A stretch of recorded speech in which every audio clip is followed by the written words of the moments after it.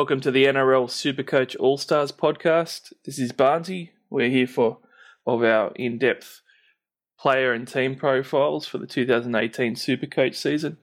And like our first parts of the analysis and reviews, we've got Billy here. Billy, how you doing tonight? Good chat. Yourself?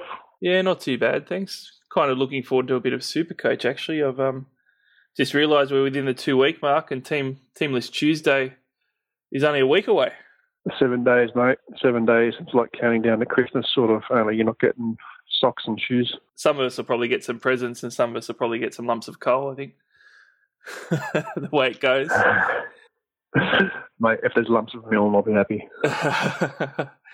All right, guys. So we're going to start off with the Cronulla Sharks.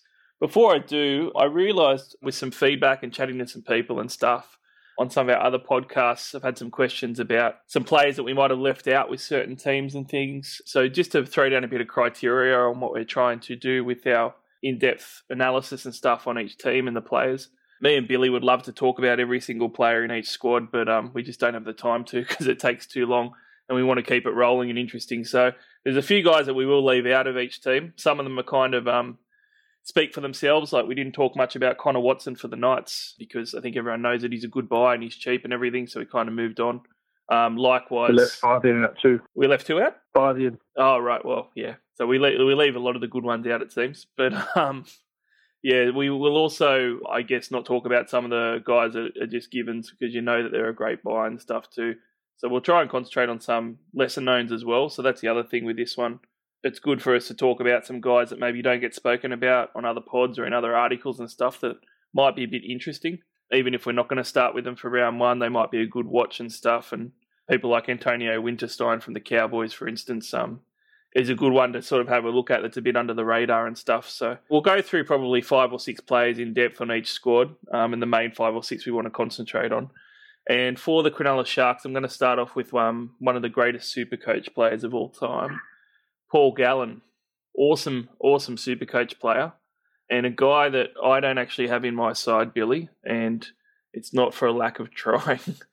675,000 Gal clocks in at to start with for round one, coming off an average score that was actually better than 2016. So he had a 76-point average in 17. Prior to that, it was a 75, 79, monstrous 91 in 2014. But the big stat for last season for Paul Gallen was he managed to play 24 games, which is massive because years before we looked at 18, 16 and 9 before his 24 games in 2017. That's where heaps of his value was. And he did that when he's 36 years old. I think he's turning 37 in the not too distant future, if I'm correct. Billy, have you got Paul Gallen in your side at the moment for round one? No, I don't, mate. Not because I don't want to, although just having a look at the numbers in front of me again, I'm starting to second guess myself, but we can talk about that one in a minute, I suppose. Yeah, I'm actually the same. I haven't even thought about him much until the last couple of weeks. I might have the TLT jitters and the round one jitters and thinking, geez, these numbers that Gal throws up, he's probably going to do mid-70s again. Maybe I should just pay the money just to get him. I think he will, mate. Just having a quick look now for the sake of having a chat about those numbers. I didn't know this, but up until round 15, the bloke had 2 scores under 70 last year, and those were round 1 and 3 when he had a 65-minute game and a 55-minute game, but beyond that, he only had 2 tries the rest of those games. So Gal, just being Gal, playing around about sort of 60-ish minutes, he just popped those scores out, tailed off a little bit towards the end, and then sort of picked his average up again with a couple of a 99 and a 110 towards the end. So he didn't dip too much off his average, but I think Gal is still being Gal, mate, even around that sort of 60-minute mark. So he's probably still if you got the coin in the pocket, mate, he's probably still the type of guy you want to try getting your team and then slap the C on him if your VC doesn't work out from sort of round 3, 4 all the way through to the buyers and see how he's travelling fitness-wise. Yeah, and that's what I'm starting to think myself now. I'm actually looking at ways to move my team around to maybe have him. But I do remember last year, and this is kind of, I guess, a good point to talk about for a minute with Gal. I do remember that start last year, and I wasn't quite on the bandwagon that a number of people were saying, oh, this is going to be the year that Gal's going to fall over and he's not going to be as good, because you mentioned before 2 out of the first 3 rounds he didn't play great minutes, 55 minutes in one of them, and his scores were suffering a little bit to start the season. But then he obviously just exploded and went back into normal Gow. 36 years old at the moment. I am a little bit worried, I guess, whether age will catch up with him a little bit, and that's not necessarily just his gameplay, but I've been trying to rack my brain as to whether the Sharks are going to try and manage his minutes more or not. But having a look at it, I mean, he did 64 minutes the last 2 years in a row, which was already down from the 76 and 71 3 and 4 years ago, respectively. And since they brought Seguiaro a while ago now, it's clear that Seguiaro is going to be their bench utility guy. So they're only going to roll with 3 forwards on the bench. So I can't really see his minutes going down from 64. Do you think they might try and drop his minutes or anything? Why? The guy's already dropped. At his last year, it's Gow, mate. He's one of the biggest warhorse forwards of the last sort of 10, 15 years. It's not like he's going to turn around and say, look, I want to conserve my energy for the end of the year. He's not going to be playing 55 minutes. So you can pretty much guarantee he's going to get at least at a 60, and that's what, 5-minute drop on his average. And he seems to be still pumping out the big scores with 60, 65 minutes. So I don't think there's anything you really want to worry about. If you want him in your team, just get him in. Yeah, I tend to agree. So I think for everyone listening, there's not much point going to Gow too much. He's one of the best players that you can get. I'm not too worried about his minutes and stuff. It was just a few questions floating around and stuff. But the one thing that I am always worried a little bit about, which is still there, and that's his games played with his 18, 16 and 9 that he played before last season. So I did get pretty burnt in 15 and 16 in particular, starting with him. It really hurt when he went down. But yeah, it's worth it, like you said, Billy. I think it's worth paying it. So my strategy with Gow at the moment is I really want him in my team. Anyone who's got him, I'd say it's a great move. No one should be arguing with anyone about having Gow in their side for round one. My strategy, though, is that I want a lot of back row forwards. That's part of how I want to build my team for round one. And I can't afford to be able to stack my back row forwards enough if I have Gow. It's basically the difference between having like 2 guns in there, like a Nathan Brown and a Trent Merrin, to having Gow and somebody who I really don't want there. It's not really very good. So I kind of gone for depth over having a lot of 670 odd K players in most of my squad. Yeah, that's probably the mitigating factor, isn't it? You have Gow and you weaken yourself elsewhere where there's no one else mid-range around. Whereas the second row, that's where there's a lot of value, where you can probably cut under and grab just a combination of Cardi and Murray and a couple of other blokes like that to offset Gow's price. Yeah, look, it's that age-old conundrum, isn't it? He's the type of bloke that you want to have in your team, but you got to do the money spread. So look, I think I'm going to leave him out for now. But if you want someone that's consistent around sort of 75 points for a captain, then yeah, great. He's going to be there, so don't discount him. I'm just sort of once bitten, twice shy. I captained him round one a couple of years ago when he had that syndesmosis round one, I think it was, and he killed my season then. And last year I did the same thing with J-Brom, so I really don't want to go back and get a bloke who's going to go down in the first round. But if he's only playing 55 or 60 minutes, yeah, look, he might be in for another big year. But not for me, but yeah, let's maybe move on and hope someone picks him up and does well. Yeah, for sure. I'm sure a lot of guys will start with him. So let's move on to one other thing I will mention to everyone out there, though. I would probably make room for him in my side if he was a front row forward. He's the old DPP reductions in Supercoach has killed a lot of guys' value, and he was on the cusp for me. If I could have put him in front row forward, I probably would have needed to, because there's not that depth there. Like you said, there's so much depth in second row, so it's a little bit harder. But yeah, we'll move on to the other prop forward at Cronulla, the other middle forward, I should say, Andrew Fifita. He's definitely a gun, but a guy who's pretty polarising, Billy. I mean, he's been one of my favourites for a long time. I started with him a lot in round one and just really enjoy his game. The sort of forward that can give you that sort of attack with heaps of offloads and tackle breaks, the odd line break, the old sideways Fifita crab run where he gets his 5 TBs and an offload at the end. Those are just gold. So I've always been a big fan. This is probably the first year where I started with Fifi from the first time I started doing my Supercoach planning, partly because the front row forward stocks are so low and because I love him. And then slowly, as I kept making different drafts for my team, he ended up being one of my casualties just because I've been scared off with his slow starts in the past before. So that was my main reason, and also at his price as well. I'm a little bit gun shy because I believe last year I started with him and He did start off pretty slow, I have to say. The start of last year wasn't fantastic, and he ended up, that affected his stats as well. So I'll rattle off some stats for you, Billy, and then you can tell me what you see in Andrew Fifita and his numbers. He actually had his worst season he's had in recent memory last year. So he averaged 64 points per game in 2017. I dare say a lot of that was dragged down by that slow start. The 3 years before, though, he was safe as a bank, 72, 73, and a monster 77 in 2014. So this is the first year last season in 2017 that he's fallen below the 70s, and he fell below by 6 points with only 64. His minutes, he actually played more minutes in 2017 per game than what he has in any of those 4 seasons. So that's the other concerning thing. So he did 56 minutes in 2017. Years before, 55, 54, 54. So it's a pretty significant drop on his PPM of 1.43 PPM 4 years ago to 1.15 this past season. So there is a couple of red flags there.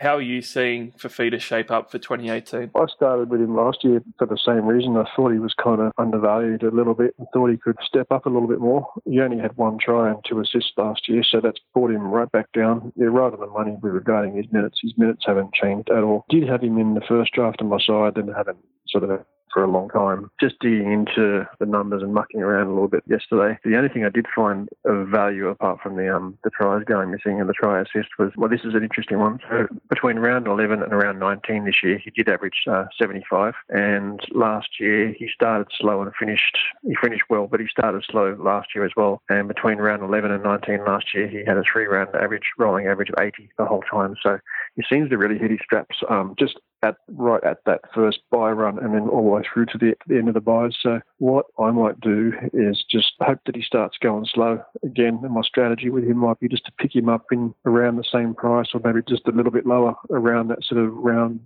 12 mark and hope he goes on his tear based on the numbers from the last couple of years and hope he picks it back up to 75, 80 there. And be happy with that. Yeah, I think that's a great strategy and it's a really, really good point and good advice for everyone listening. Fifita's probably a great guy to target as a later trade in. And I think I'm going to do exactly the same thing as you, Billy. I think that he'll probably go down a bit. He did it to me last year. When I started with him, I was happy enough to pay the money. And then I saw all these guys that we know, especially waiting and then just grabbing him for a 100K discount. And I just thought, I really didn't need to start with him for his 55 points he was throwing in at the time. So I'm going to wait. The other thing too that's good about waiting is he is a forward that is affected a little bit by draw. He tends to like to beat up on the lesser teams.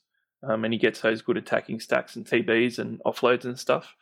And they don't have a great draw to start with. I don't particularly like it much. He's got the Cowboys, the Dragons, Para, Melbourne, Roosters, Dragons again for his first 6 weeks, and then Penrith, and then he hits the Gold Coast. I'd probably want to try and get him in for that Gold Coast game, I think. And by then, I think that he would probably have a couple of price drops, so it looks like it'll be pretty opportune trade-in time around then. All the guys that he's playing to start off with, they're all got pretty good forward packs, and I don't think any of them concede too many attacking stats to forwards. So I can't say to anybody who's got him in their side it's a bad move, particularly because if I had the money, I'd probably try and get him in as well. But I think it's a better move myself just to wait, and that's what I'm going to do with my team. Depends on his minutes though, dude. I had a quick look while you were talking then. You said that he scored pretty well versus lower teams, but last year he scored versus Newcastle 53, Gold Coast 57, Tigers 63, Gold Coast he picked it up to a 74 then. Warriors he scored 52, Canberra he scored 52, then Newcastle he scored 82. So I'm not sure about the consistency scoring big versus lower ranked teams. I'm probably more thinking from his better seasons, to be honest, when he's had those big scoring outputs. But having said that, some of that will be linked to Billy to when he played those teams. I mean, the start of last year he was a bit fat and unfit like he is sometimes. So if he played like a Tigers to start off, I wouldn't have expected a great score, I guess. And that's the other thing, his fitness as well. It's like you said, the consistency's all over the shop, isn't it? Yeah, there you go. He scored 103 versus Gold Coast the year before, round 17. So that was his biggest score for that year. So, yeah, maybe. Look, he's not the prettiest bloke in the world, but I'll tell you what, when he starts doing that crab walk and tackle busting in the last sort of 3 to 5 minutes for a 15, 16, 17-point helps, you really do want to kiss him, though, don't you? Oh, I love those. Like, he gets those 27-point runs sometimes, and it's just fantastic. Like a slow version of Rapana. Yeah, they are quite similar in that regard. I don't think that he scored very many tries last year or had much attack either, which was one of the things that I was looking at. Yeah, just 1 try and 2 assists, mate. Yeah, so that's really low for him because he normally has a bit more than that. That's where the upside's at, and I dare say that that's where some of his drop-off from 72 to 64 in the same amount of minutes has gone, is that drop in his attack. So I think we both agree he's a wait and see. The only other thing I'll throw out there is the reason that he seems to start well not quite halfway through the season is because he seems to get a rocket that he might not make the Origin team. And it scarily coincides with Origin selection being spoken about that he decides to actually start playing a lot better. So he might be one of those guys that needs that, and that could make it hard to start with him. They do play round 13, the Sharkies, as well. So if he doesn't make Origin... Oh, that's the bye round, is it? Yeah, so round 13 is the first bye, and the Sharks do play that one against South, which is a pretty good matchup. Even if he does make Origin around that sort of time, it seems like he hits round 10, round 11, and just pulls his finger out of his arse and just says, all right, ready to rock now. Yeah, I think he's one of those old school forwards that actually kind of like an Artie Beetson or something that doesn't like to train very much and just sort of his pre-season is that first 4 to 8 weeks of the season. He gets himself into shape on the field.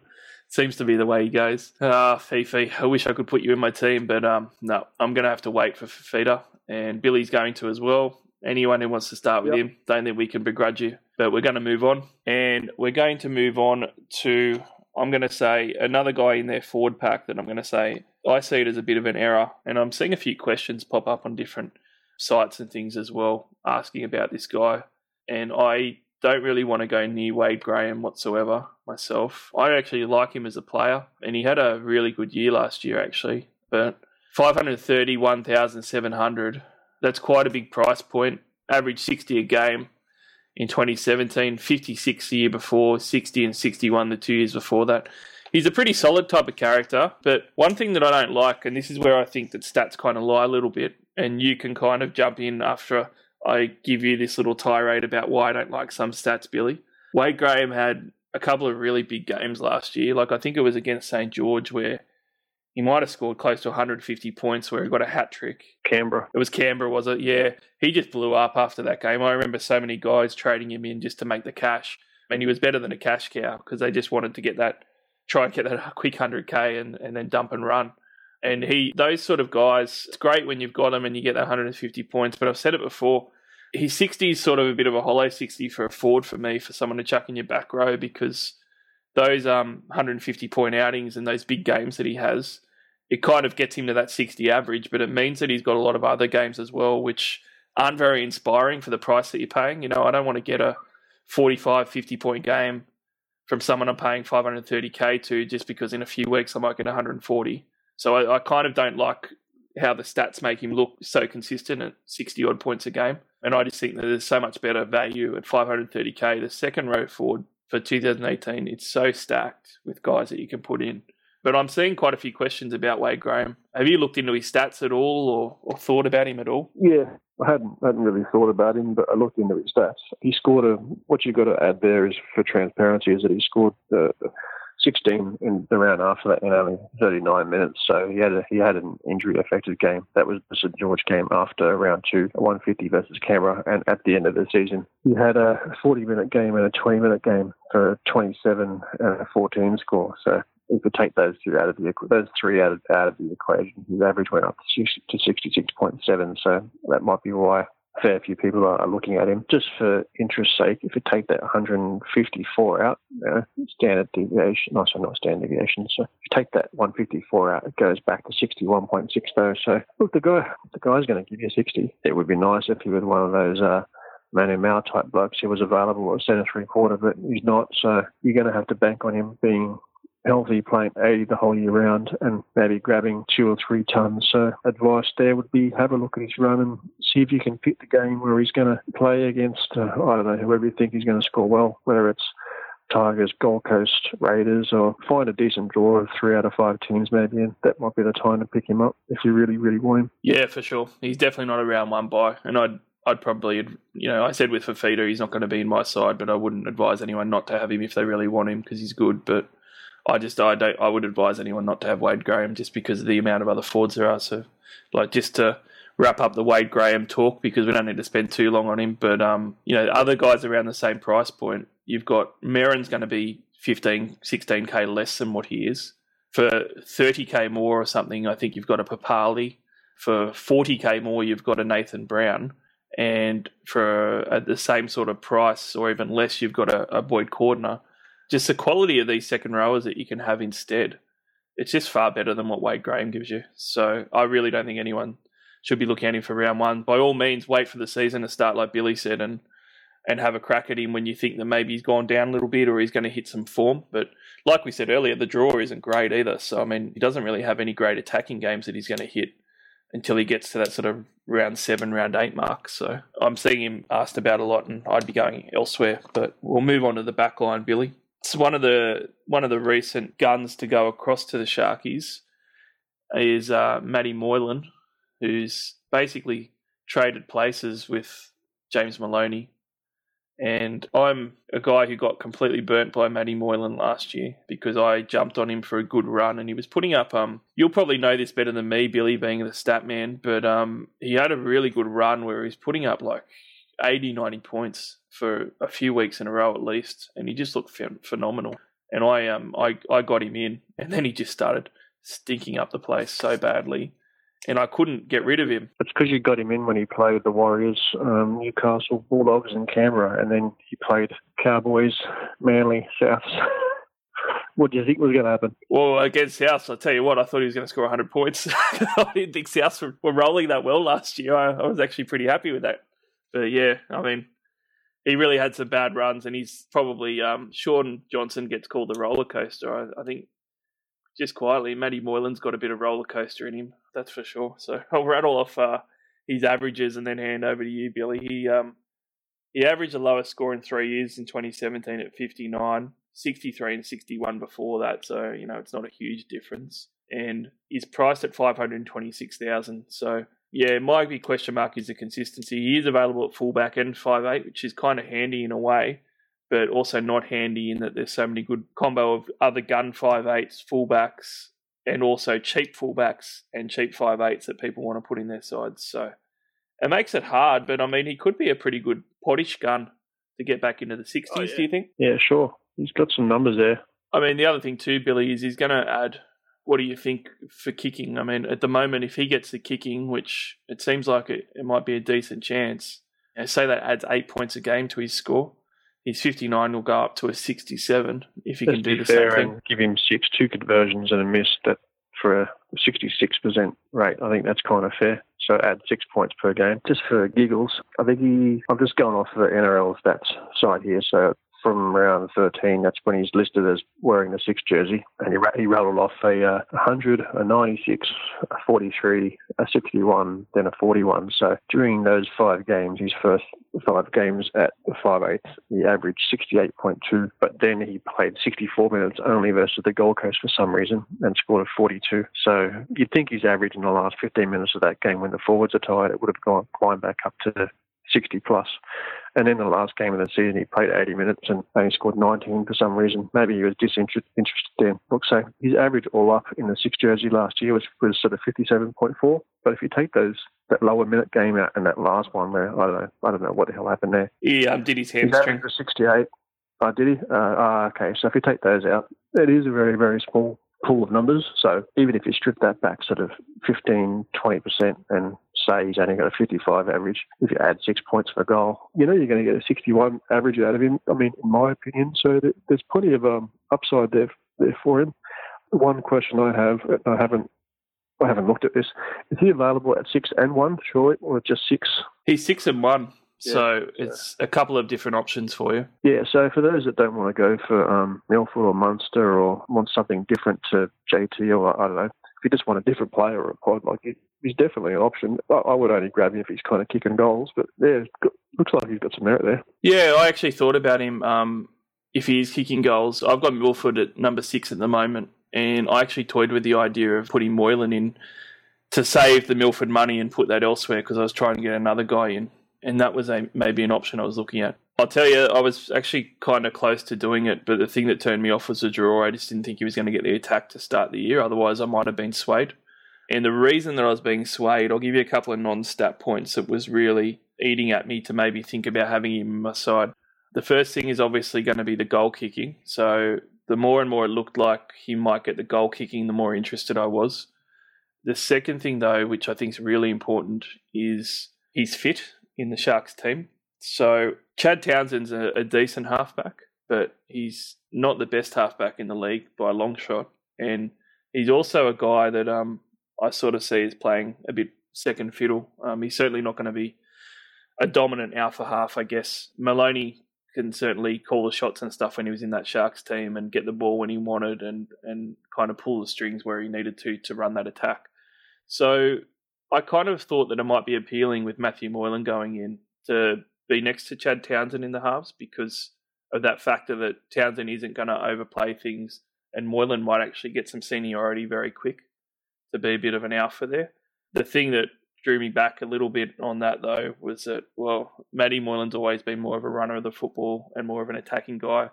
And maybe you'll throw in those cutout passes a la Jared Hayne a few years ago with the no look and all that sort of stuff and be a bit flashy. But for the most part, he doesn't really organise a team that much. But if he could sort of get that a little bit and take the reins as the alpha half there, I was kind of excited at what might happen, particularly with a few of the attacking weapons that the Sharkies have there.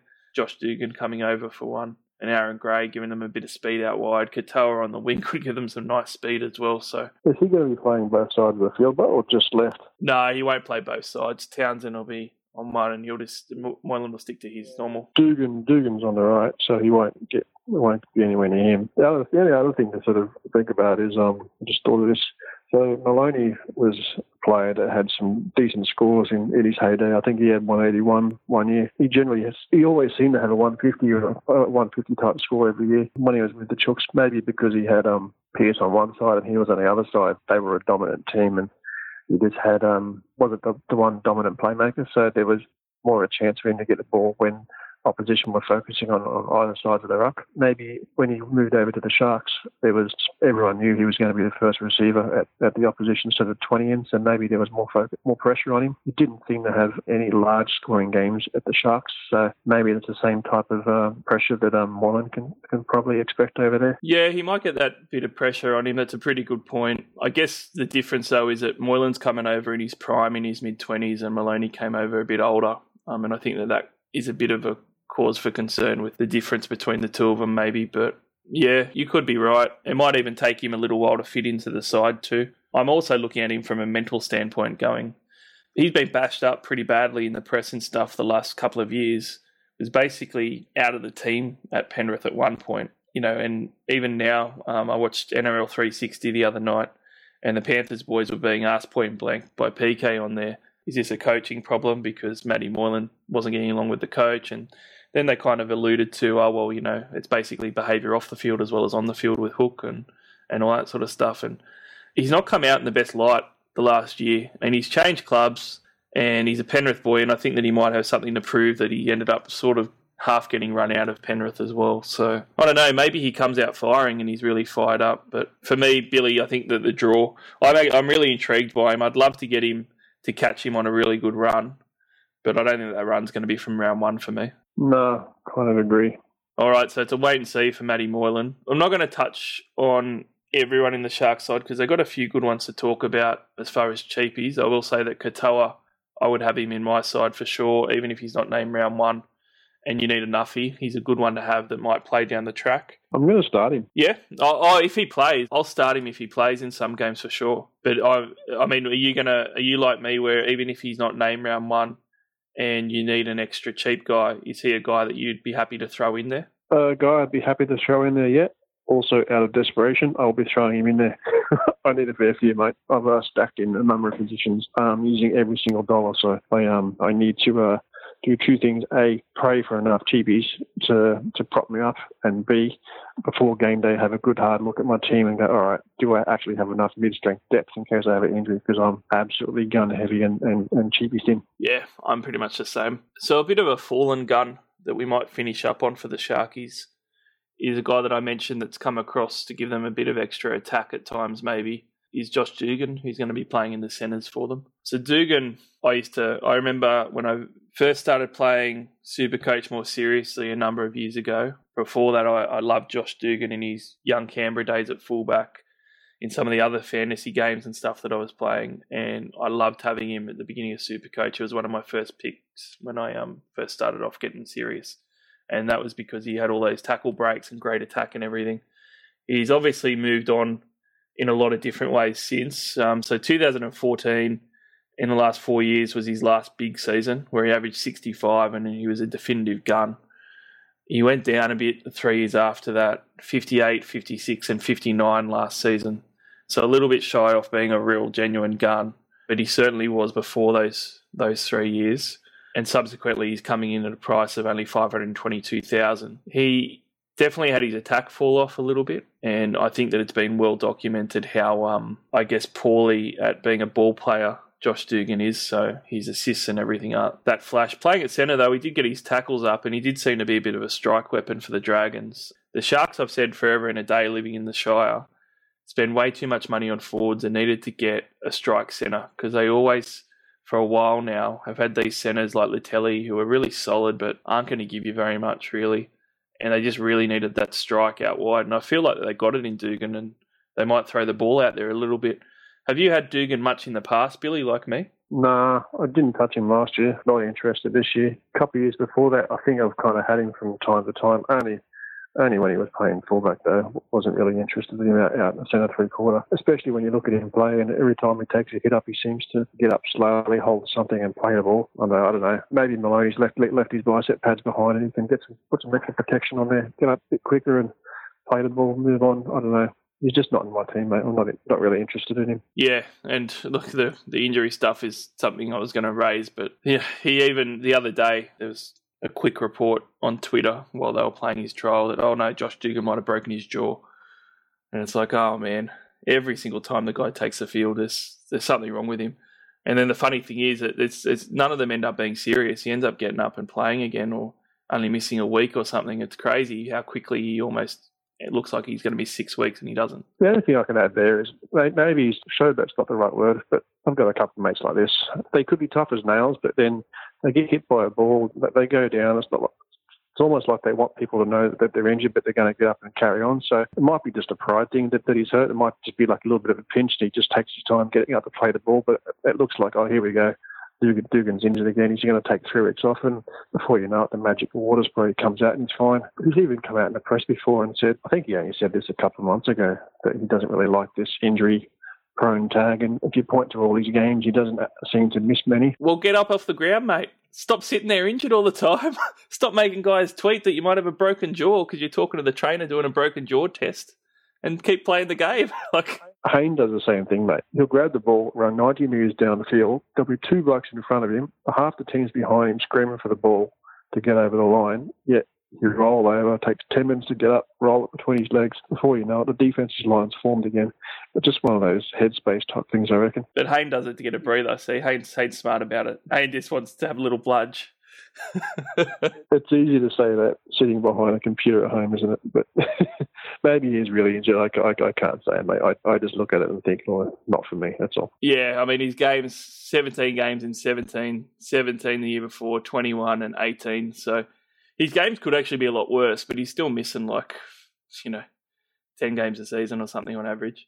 So, yeah, he's not for me, and he's not for me with that draw. But he would be one that I wouldn't be surprised if he actually does bust out a little bit for the Sharks. I don't like the fact that he got kicked out of an RSL at Cronulla just the other day, and he's already on the booze and stuff in Cronulla. That's not a good sign. But look, I wouldn't be surprised. I actually quite like Dugan, and if someone could catch him for a good run or as a pod, he could be an interesting pod. I'll let you know too, Billy. He's fullback and centre wing, so he's got that dual position flexibility, which is nice. And he plays round 13, and he probably won't be in the Origin team this year, I don't think. Really? Yep. I don't think he'll get picked. I don't think Fittler will pick him. I think he'll move on with some of the youth and everything that's coming through now. Like you got guys like Turbo and Teddy and stuff. Like I think they've got enough there now. Those guys aren't going to play centre, but Turbo might. Turbo played a bit of centre for Australia. So I mean, did he? Yeah, did he put size on, or he's a pretty big guy. Turbo's got the size to do it for sure. So and he's done it before in some of the rep teams. So okay, fair enough. Well, if that means getting Turbo into the Origin team as well as Teddy, as well as Hayne, as well as all our backs apart from any decent halves. Well, he's a round one, no, but I think that he's an interesting one. My strategy is on my watch list. I'm going to be watching him for round 13 trade-in to play that bye round where he plays South, and then he backs that up playing the Tigers, which will be a nice, interesting 13-14 combo, and hopefully his price is pretty juicy by then. So let's move on from Josh Dugan, and let's, in fact, I think move on from the Sharkies, yeah. So we're going to go and talk about my team now, Billy. I get my time in the sun here. We're going to talk about the Sydney Roosters. Well, I'm pretty excited. Yeah, from a fan point of view, I can see why, mate. Yeah, look, there's a lot to talk about with the Roosters. I'm going to save my money for Sonny Bill. Save your money for Sonny Bill. I wonder what he'll be priced at for his 5 games he'll get to play for us. Right, well, it's a bit hard to tell which guy we're going to start off on, but I'm going to go with the new kid on the block. But before I do that, I'll quickly run through a few of the key ins and outs for the Roosters. So the big ins are pretty well publicised anyway. Cooper Cronk coming across was a massive one, as was Tedesco coming in for the Roosters too at fullback now and starting. They were the 2 biggest ones. Frank Paul-Nu'uasa's just been signed as well, so he's another one that might squeeze his way in. Other than that, Reece Robertson came in for a bit of a backup minutes in New South Wales Cup. Losses, they lost quite a bit as well, which no one seems to like to talk about with the Roosters. They only like to talk about the guys that they buy. Paul Carter got released last year. Kane Evans went over to the Eels. Michael Gordon went over to the Gold Coast Titans. Aidan Guerra, Sean Kenny-Dow over to the Newcastle Knights, along with Mitchell Pearce and Connor Watson too.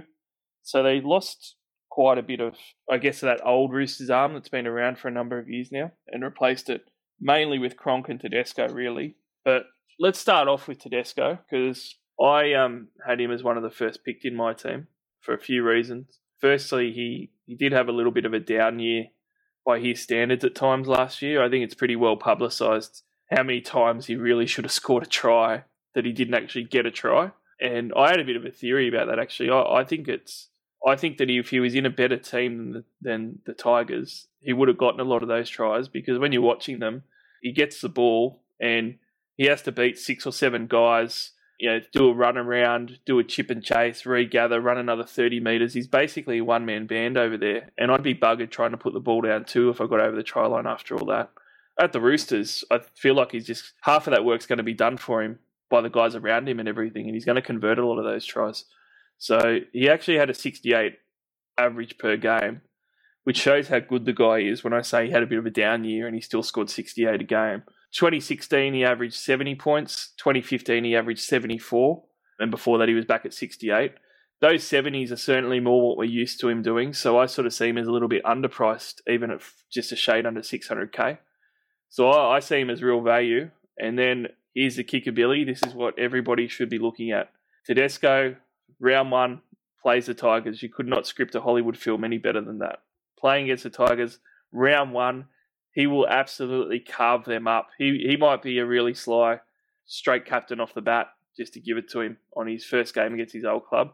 And then the Roosters have a really nice draw after that. They play the Bulldogs and the Knights both at home, and the Warriors at home. So that Tigers round 1 and Warriors round 4 is absolute gold. Bit of a tougher one away against the Sharks, but then, look back at home against Souths. So they got 4 out of their first 6 at home. Then they get the Dogs again, and then the Dragons. And then they get the Warriors a couple of rounds later. So within their first 12 games, so the first sort of half of the season, first 13 games, they play the Tigers twice, they play the Warriors twice, and they play the Titans once. So that's 5 out of 13 games against who we sort of see as probably the best teams to stack your team against for Supercoach. So, I mean, they got a really nice draw. So Tedesco is definitely in my side. He's not moving for that price and the potential that he's got. I imagine he's in your side as well, starting fullback too, Billy? Yeah, sure is, mate. I think is in a lot of fullback, a lot of people's teams as a fullback. Although he didn't have a Teddy type year last year compared to his previous years, he still went pretty well. He scored his standard a couple of scores over 120. One of the interesting stats is, apart from being at the Chooks and having an easier run, his first round last year he scored 126. The previous year, 2016, round one, he scored 82. Round two was 157. He actually averaged 87 for the first 5 rounds in 2016. If you go back to 2015, he had a couple of those large ton type scores, and whereas at round 2 he scored a 95 there too. So seems to be pretty consistent with getting a ton or a decent sized score in the first couple of rounds. The fact that he's going against his old club is with the Roosters that has a decent run. Can't see many people missing out on him. So for me, he's probably captain material very, very quickly, or VC material if you can. And you've got enough on the bench that you want to roll with. The only thing I'll say against that is if you don't want to go with Teddy and you want a pod, Turbo pretty much is an option. He's pretty much priced at his peak, you would think, but he also has a half decent run. So if you want to go the dual guns at the back and move someone like Watson up to 5'8", that's probably a decent strategy. But if you're going to pick one gun, it's that 50-50 call, isn't it? You want to get the right bloke, but both of them look pretty solid, don't they? Yeah, they do. I guess for me, Turbo is almost $80,000 more than Teddy, so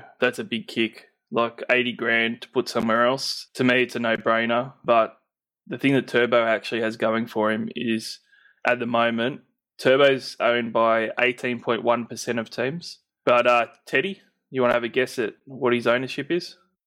Close, just under 42%.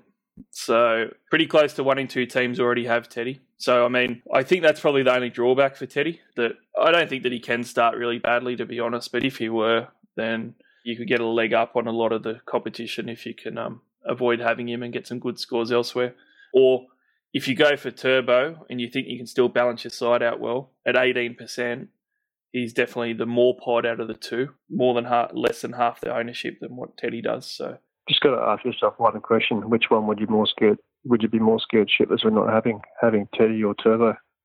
Teddy for me. Oh, Teddy for me too, mate. And the other thing too is that I keep coming back to that price, but Tedesco at $599,000, he might not be that price to pick up any time in the near future. So you could have one of those Rapana moments from the last couple of years where you go, oh, I'll pick him up when he drops, and then he just doesn't drop and he keeps throwing these scores out, and you just go, whoa, I've got to get him in somehow. And then you end up overpaying for what you could have had him at from round 1. So whereas Turbo's the opposite. Turbo, is a guy that you could go, look, I'm going to wait, and I probably will pick him up cheaper compared to Teddy in the next 3 or 4 weeks into the season after we start to get some drops happening. Turbo's weird. He just seems like he's disinterested and he's so relaxed. He sits out the back and doesn't really do much. But then you see him watching the game, and he just pops up in the middle of nowhere, and just the points just keep coming. Whereas Teddy, you can see him. It seems like he's ready to go at any given point in time. They just look like totally different players, but have the same type of output. It's really good to watch.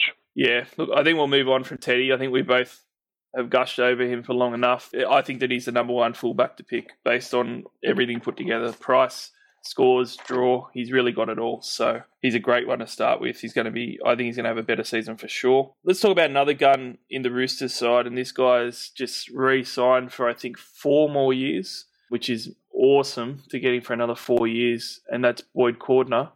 He's one of my favourite forwards in the competition. He's obviously had that combination with Pearce for a while, though, where he's been pretty adept at running that line and Pearce hitting him with those short balls, which has put him over for some nice tries. Pearce isn't there anymore, and I've seen a few guys bring that up to say, I don't think he's going to get the scoring stats that he was getting before, so I'm a bit worried about that. And I've said to every one of them, I love Mitchell Pearce as a Roosters fan, and I think he's underrated, but under no illusion that how good Cooper Cronk is. And you can just have to look at what Cooper Cronk did to Kafusi at the Storm last season. He turned him into a try-scoring, line-breaking weapon, and he was going over everywhere. So, I mean, I probably only see upside from those little pet plays and the lines that Cordner runs by being able to go off someone like Cooper Cronk. Cordner's on the left butt. Kafusi was right on Cronk's hip on the right butt. How much extra involvement do you think Cordner's going to have with Cronk? I know he's going to move a bit. Well, I'm wondering whether they're going to actually change sides. And I'm not sure. I'm just speculating. I need to look more into it, but there has been some talk around the traps that they might actually change sides where they're going to be, which would have Cordner running off Cronk. I'd much prefer that, obviously, but yeah, depends what happens. I would too. Unless that happens, I'm not interested in him at all, even as a pod. Like, he had only had 4 games where he scored a try last year. One of them was a double, so that's kind of picked him up a fair bit. Without those tries, he averaged 57.7, so he's going to score them again. You can't say, I'm not picking him because he only averaged 60 without a try. I mean, fair go. The guy's going to get those attacking stats. Just got to ask yourself, how many do you think he's going to get? They've got a really easy run, so I kind of see the outside backs like your Tupu and your Teddies and a couple of Eddies maybe getting one here and there. But I just think he's, even with 80 minutes, he's probably a bit too plain for me to pick up, especially at that price. I want a guy at that price who's going to potentially score a ton, and I don't see him doing it. Yeah, well, this is going to be one of those good moments where I get to disagree with you a little bit, and it's going to be nice and fun. So I'll tell you why I disagree with you a little bit. All right, go. All right, so 2017, he had a fair few injuries he was picking up. He only played 16 games, and some of those games that he played in, he was really carrying them. The year before, he only had 12 games. So the last 2 years in particular, a lot of his attack's been limited just by the amount of games he's played in, and also the amount of games that he's played in where he's actually been hurt anyway, and he's been carrying it. So that's the big asterisk for me as far as his attack goes. Along with that, Cordner seems to love playing the West Tigers from memory. I remember captaining him at least a couple of occasions the last few years, and I think I remember in particular the season before last, ribbing Perso the week before, saying, I've traded in Boyd Cordner this week just because he's playing your Tigers. And I captained him and he scored a double when he had 125 points or something, and it was gold. He starts off with the Tigers first up, which could be really interesting. So also think in the leadership role that he's got now, provided he's healthy, the health and the leadership and the guys around him that are coming to the team, I can see him going back to that form where he's averaging more like 70 points, which he did do in 2016. He had a 70-point average in 16 before he went to a 63 in 2017. So I can see a bit of upside there. So that's kind of why I might disagree a little bit. Part of that's draw, part of that's health, part of that's more of a leadership role in him maturing. But one thing I will agree with you with, though, is I do get a bit annoyed with Boyd Cordner about his meat and potatoes stuff. He does some good work, but he doesn't look to offload enough. Like, the guy could offload a lot more than what he does. And initially, when he was coming through as a young fella, he did offload a little bit. He doesn't offload at all, so that's a little bit of a concern. And his TBs aren't where they probably could be either. So that year when he averaged 70, he only had 3 offloads that season. And if you only include his 80-minute games and take the injury-affected ones out, that you really liked him. 2016, he averaged 74 with 4 tries. So yeah, he has the potential to get up, so I see why you like him. Yeah, and 559,000. I guess the other thing too is that we were talking about Wade Graham before at 531,000. This Boyd Cordner's 29 grand more than Wade Graham, and to me, he's 100% a better option. So that's the other thing too. At his price point, he's 10,000 less than Jake Trbojevic, for instance. That's another one. So he is cheaper than some of those top shelf guys. I guess the other thing too is that he's going to be a pod. I don't think anyone's really picking him. So if you want a bit of a pod, I don't think I would talk anyone out of starting with him. If you want a quick grab at the West Tigers and the Dogs, Newcastle, then the Warriors, that isn't a bad start. Yeah, definitely an option. And a guy at his price too, if you really didn't like him after sort of 3 or 4 rounds, it's not like he's going to drop too much in price. If someone started going like a bat out of hell, like Murray, for instance, started screaming it, you could easily downgrade. But when you got the cash in a player, it's easy to go down. It's harder to go the other way because it's 2 trades with cashing someone out early who or not performing or injured, and then upgrading someone who might not have matured yet. So it could be that pod option with a get out clause early, especially since we've got 37 trades this year. Yeah, that's a really good point as well. People are going to be able to burn a few trades like that this year and be okay with it. Only priced at 63. I see him as a pretty good round 1 starter. I actually had him in my side for about a week, and I had to move him out because I had this dream of like 5 gun second row forwards, and one of them had to go. It was just not feasible for round 1, so he was the guy I had to let go. So goodbye for everyone out there. If you want a pod and you want to take a bit of a punt, he could be a good starter. I think we'll move on and we'll chat about a guy who I think might be a little bit of an error in the forward pack, and it's going to be a bit of a controversial one. Takiaho. A lot of guys are getting really excited about him. I remember the excitement from a few years ago because I really liked him coming onto the scene. The problem for me is that a lot of the reasons I liked him have kind of fallen off. You know, when you get those players sometimes and they come on the scene and they run really, really hard and you take notice and they have some great tackle breaks and they run some good lines and they run through some line breaks and you just go, wow, this guy's just a powerhouse. He kind of dropped off a lot of that stuff. And, I mean, granted, he had a pretty bad knee injury that hampered him where he only played 15 games last year.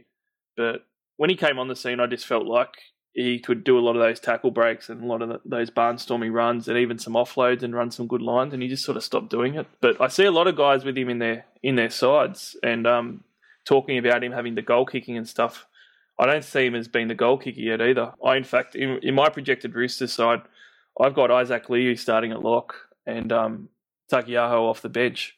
So I tend to think that sways it to Latrell Mitchell being the goal kicker. And I don't think it worked too well either when they were swapping goal kickers during games and stuff. So if he's coming off the bench, I mean, I'm not really too high on him. And to be honest, even as a Roosters fan, I don't really see why that many people are into him. Are you a bit of a fan? Have you thought about him? Oh, no, not this year. In the past I have, but you can't kick goals from the bench, mate. So, no. If he was starting over Louis in the middle and getting 60 minutes there as well as goal kicking, then yeah, I can see the interest for sure, but I think you might find a lot more reverse trading kind of starting when the team lists come out next Tuesday, mate. Yeah, even if he's starting at lock on TLT, I'd be really worried about how many minutes he's going to play because of Liu. And yeah, I'm just not really much of a fan for this year. I've got to say, I just don't think he gets the attack and everything that he needs. So I'd actually stay away from him, guys. I'm not big on him at all, but I've been wrong before, plenty of times. So maybe I'll be wrong with him, but yeah, even if he's starting, he is 423,000. So to be a bit positive about him, he's reasonably cheap. So if he ends up starting, you could throw in some worse guys at 423,000 if he's got a starting spot. But just quickly looking at his numbers, I mean, he averaged 48 points a game in 2017 off only 44 minutes. Okay, fine. 57 minutes a game in 2016. He got 55 points, and I think that's when people were taking notice. The thing to me, though, is that looking at the stats, Billy, one of the things that annoyed me with him is he seems to be one of those real solid guys that I hate to have, that are going to give you like that 55 points, and you're just sitting there going, look, 55's nice every week, or 50 points, but I kind of want a lot more than that, and I want to hit some 65-point games and stuff, and he just doesn't give them to you. So I'm pretty off him. Yeah, haven't gone anywhere near him. I think there's 12 other tooks that you could probably talk about. Yep. And Ryan Madison's a young gun that's coming through that we won't go into in detail because he needs to really get a spot, but I think he's far more talented than Takiaho, and he can play either on the edge or in the middle because the guy's put on so much size. And forget about just Liu, who re-signed for a number of years and the Roosters have big raps on. Madison is a genuine gun, and he can take minutes away from anyone in that pack as well. And at the moment, he's projected to be on the bench as well. So they've just got too many, that 11, 12, 13 jumper, they've just got too many good players in it. Yeah, I can see why they got rid of Guerrera. When you've got a guy like Madison coming through ranks, you can quite easily take over Orbison. Then, yeah, there's plenty of edge spots on option there, mate. Yeah, so I actually think that Corden is probably the only safe bet out of that back row to have out of the Roosters pack. I probably wouldn't be touching any of the rest until I see sort of how it unfolds. So let's talk about a bit of a pod, Billy. Going back to the back line, I've been a big fan in real life and in Supercoach of Anthony Tupou for a number of years now. And he's a guy that's a winger. So, a lot of the guys that have their rules about Supercoach will say, I don't like putting a winger in. They don't do enough over on the wing. They're too up and down, relying on tries and whatever. Tupou's got a really good base for a winger. He does a lot of work. He's one of those guys that has the mini Rapana potential, where he's got the tackle breaks going, he's got the high runs going, and he's got the offload going as well. So he can do a bit of everything whilst not scoring tries and getting line breaks. But he does get quite a few tries and opportunities at the Roosters as well. He's a guy that I have started as a pod myself. So going through the numbers, and then you can either tear me down or tell me that I've done a great job grabbing him as a pod. Could go either way on Tupou, depending on who I talk to. He got some really interesting reading that a lot of guys don't see. So average score a game in 2017, career high for Supercoach, 57 points a game. Before that, he's been basically a 50-point per game guy. But in 2016, even though he only had a 50 average, he really had a period where he upped his base and he just started running the ball a lot. And he got all this work rate through running and then all these extra points through tackle breaks. And then he just started offloading like a demon and then throwing in his attack and everything. It just led straight into 2017. So he had one of those good runs at the end of 2016 from memory. And then he brought that straight into the 2017 season. And if you get him at the right time too, he can just explode for a couple of centuries in a row, back to back. So I really like Tupou. He's priced at 506,000 and he's not owned by very many at all. And the other upside from 2017 is he was carrying that groin injury on 2 or 3 different occasions, which hampered his value as well. He either played lower minutes in a couple of games or he was really carrying it and not really 100% either. So big fan on Tupou. I think he's a great pod. And with that draw, I reckon I'll be going to Sportsbet before round 1 to put money on Tupou to score a double against the West Tigers for that first game as well.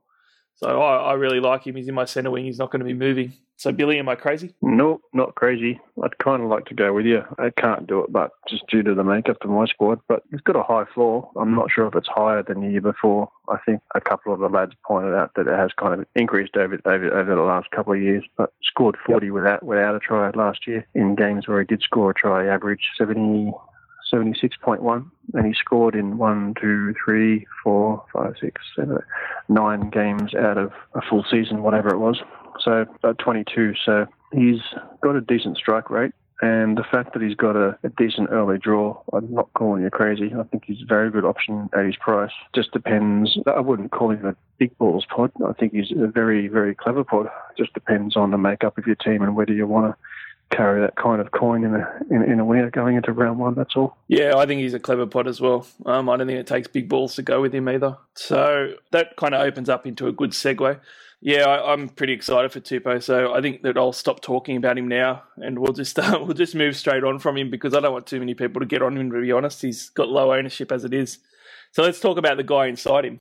A lot more people are on Latrell Mitchell, and he's obviously had a bit of a breakout year last year, consistently playing first grade in the centres for the Roosters. He's actually someone who, funnily enough, no one's on Tupou, but everyone's on Mitchell, it seems, or at least talking or thinking about him. And I'm not really that interested in Mitchell compared to everyone else. If he gets the goal kicking, I'll look at him a lot harder and consider him a lot more. But he averaged 54 a game last year. It was a very tumultuous 54 for me. It was a bit of a roller coaster. He'd have some games where he'd have some really low scores, like a 15 was his low score last year. And other games where he'd tear it up with 103, which was his high score. So he's a bit rocks and diamonds. People don't like getting wingers in their centre wing because they think they don't have a very good work rate. Latrell Mitchell's a guy who has games where he'll run the ball 5 or 6 times. So it's really not appealing for me to risk that for round 1, even though he could carve up and put some egg on my face. No, you're telling me. I just can't pick a guy that scored 23 in his second last game of the season and then a 37 with a try versus the Titans. Just look at those 2 stats alone and think, no way. He can kick all he wants. His floor is just way too low for my liking. Look, you've got to respect the fact that he might be kicking and he has a decent draw, so he could go ballistic, but the fact that he's high, fluck, and has a very low floor, I think he'll come, even if he did have a great draw and score a double in a couple of games, I think he'll come right back to earth and just give you exactly what you pay for. Yeah, I'm pretty much exactly the same boat. And I can see him having those big games. Like, I can see a lot of people saying round 1, I told you so, after he scores 100 points against the West Tigers. The problem with that is, though, that the next week he could score 25 against the Bulldogs. Like he did last year. Scored 103 the first game last year versus the Titans and scored 26 versus the Bulldogs. Yeah, I remember him doing that. And that's what I'm so scared of. The other thing, too, is with these low work rate centres, his points come from running the ball, because he gets some good tackle breaks, some good offloads, and some good attack. And if he has those games where he doesn't run the ball much, he just don't have much chance. And he has games like that one where he scored 37 points with a try, and you just think, wow, like, how can that even happen? And I just think his floors, you got him versus Tupou, right?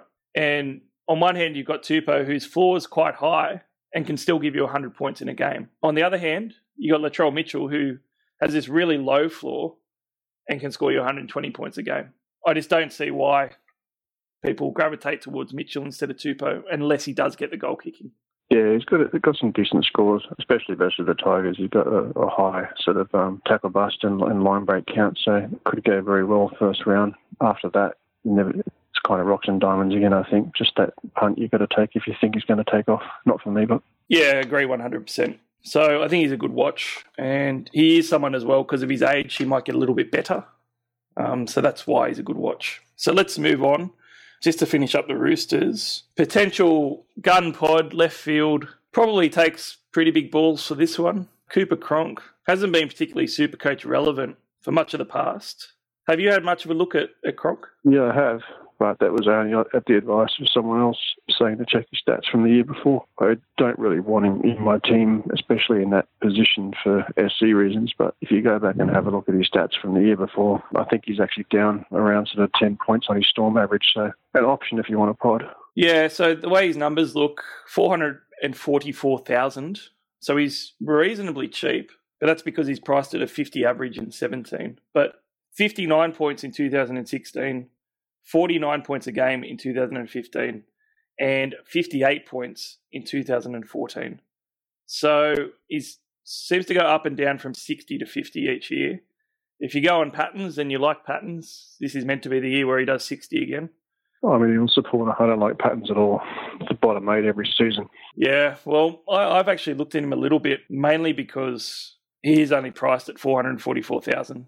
And going into the Roosters side, I do kind of see him as a guy who's really competitive. So I think that he's going to have a point to prove, and he's going to want to show that he can come into a new team for the first time in his career and take them towards a grand final. And he does have a lot of potency around him, like we've spoken about. So I think he's got absolutely everything there for him to have a season where at worst he's going to give you that 59, 60 points, which is 9-10 points better than what he's priced at. So that's not too bad. Yeah, I'd just rather a bloke who's going to give me a lot more than that. I don't think he's the type of bloke who's going to score 120, 130 for you, so he's not really that captain material. If he was priced at 50 and going to maybe score 60 available at centre three-quarter or in the forwards, then yeah, you could make a case for him, but you really don't want to waste that type of space in the halves, so for that reason, it's not for me. Yeah, that's a really good point. All right, so Billy, Cooper Cronk's a no for you. I like him and have thought about him, but he's probably a no for me, but if someone wants to take the punt, yeah, you could do worse. Was there any other guys in the Roosters lineup, Billy, that sort of caught your attention that you wanted to throw us through a few stats in about? Yeah, not so much caught my attention, but obviously thought about purely because of their run and the amount of strike power that they've got. I won't have them in my team, but I really, really look closely at the right. So Orbison, if he's playing decent minutes on the right edge, then he's got a very high floor. I think he's one of the highest floor type guys you could have available in the centre three-quarter. So if Cooper Cronk does to him what he did to Kafusi at the Storm last year, he could have a decent scoring centre three-quarter available for you at a cheap price. I can't really make a case for Manu, whatever his name is, at the centre, but you could possibly take a look at Ferguson. He might do something on the right wing. I haven't really looked too much into his numbers, but if you wanted a medium price kind of pod, you could look at him maybe going over a couple of times off Cronk in those early type of runs. And I think Keary is probably the only other one you really want to think about. He's in that awkward to fill half position, so he's not for me, but if anyone wanted to take a punt on a pod again, he could quite conceivably do the same type of thing that he did last year and sort of get off to a good start. Yeah, that's a few really good shouts. Keary seemed to dominate even with Pearce there, so there's a chance he could coexist really nicely with Cooper Cronk. Orbison's an interesting one. I think he's a really good point to put in your centre wing based on his high floor. And looking at the numbers, 47, 47, 48 over the last 3 years. Not fantastic, but 416,000. You could probably do worse running off Cronk on that side. Yeah, the only thing is he's probably not going to play 80 minutes, is he? So he's probably that type of guy who's going to rotate with Madison a little bit. So unless he scores a try here and there, he has that high floor capability. But at that price, maybe at the very least, you know he's the type of bloke who'll give you 40 points if you desperately want a high floor with potential upside. Yeah, and that's what's stopping me from going there. So I can see Madison or even one of the other bigger boppers like Liu or Takiaho going around in that edge rotation from the middle and taking away the potential for him to have his 80 minutes a game. He did 47 points a game off 77 minutes last year. It's not very appealing when you think about that, if he's going to be doing 60 or 65 minutes. So that's the kicker. Back to the old drawing board then. All right, well, I think that's it with the Roosters. I apologise to everyone listening out there, guys. I've had a bit of a cold and my voice is probably sounding terrible, so I'll get some lozenges for the next one. I'll make sure I feel a little bit better. And you can download us on SoundCloud. You can follow me, Barnsey, on there, and we'll have them up there really quickly. Otherwise, they'll be on iTunes shortly as well, and you're welcome to share them around with your friends and everything. And as always, thanks a lot, Billy. It was really good to have you on again. Always fun, mate. Barnsey and Captain Monotone. Good motto. I think you're better off sticking with Billy the Beast, mate. So we'll stick with that nickname. It might be a little bit better for you. We'll see how we start, mate. Maybe we can do a podcast one night when the kids aren't asleep. I can get a little bit more excited. All right. Good stuff. I'm going to go and rest my voice up. Billy, you go and get a rest. And everyone else, thanks for listening, and we'll catch you again soon.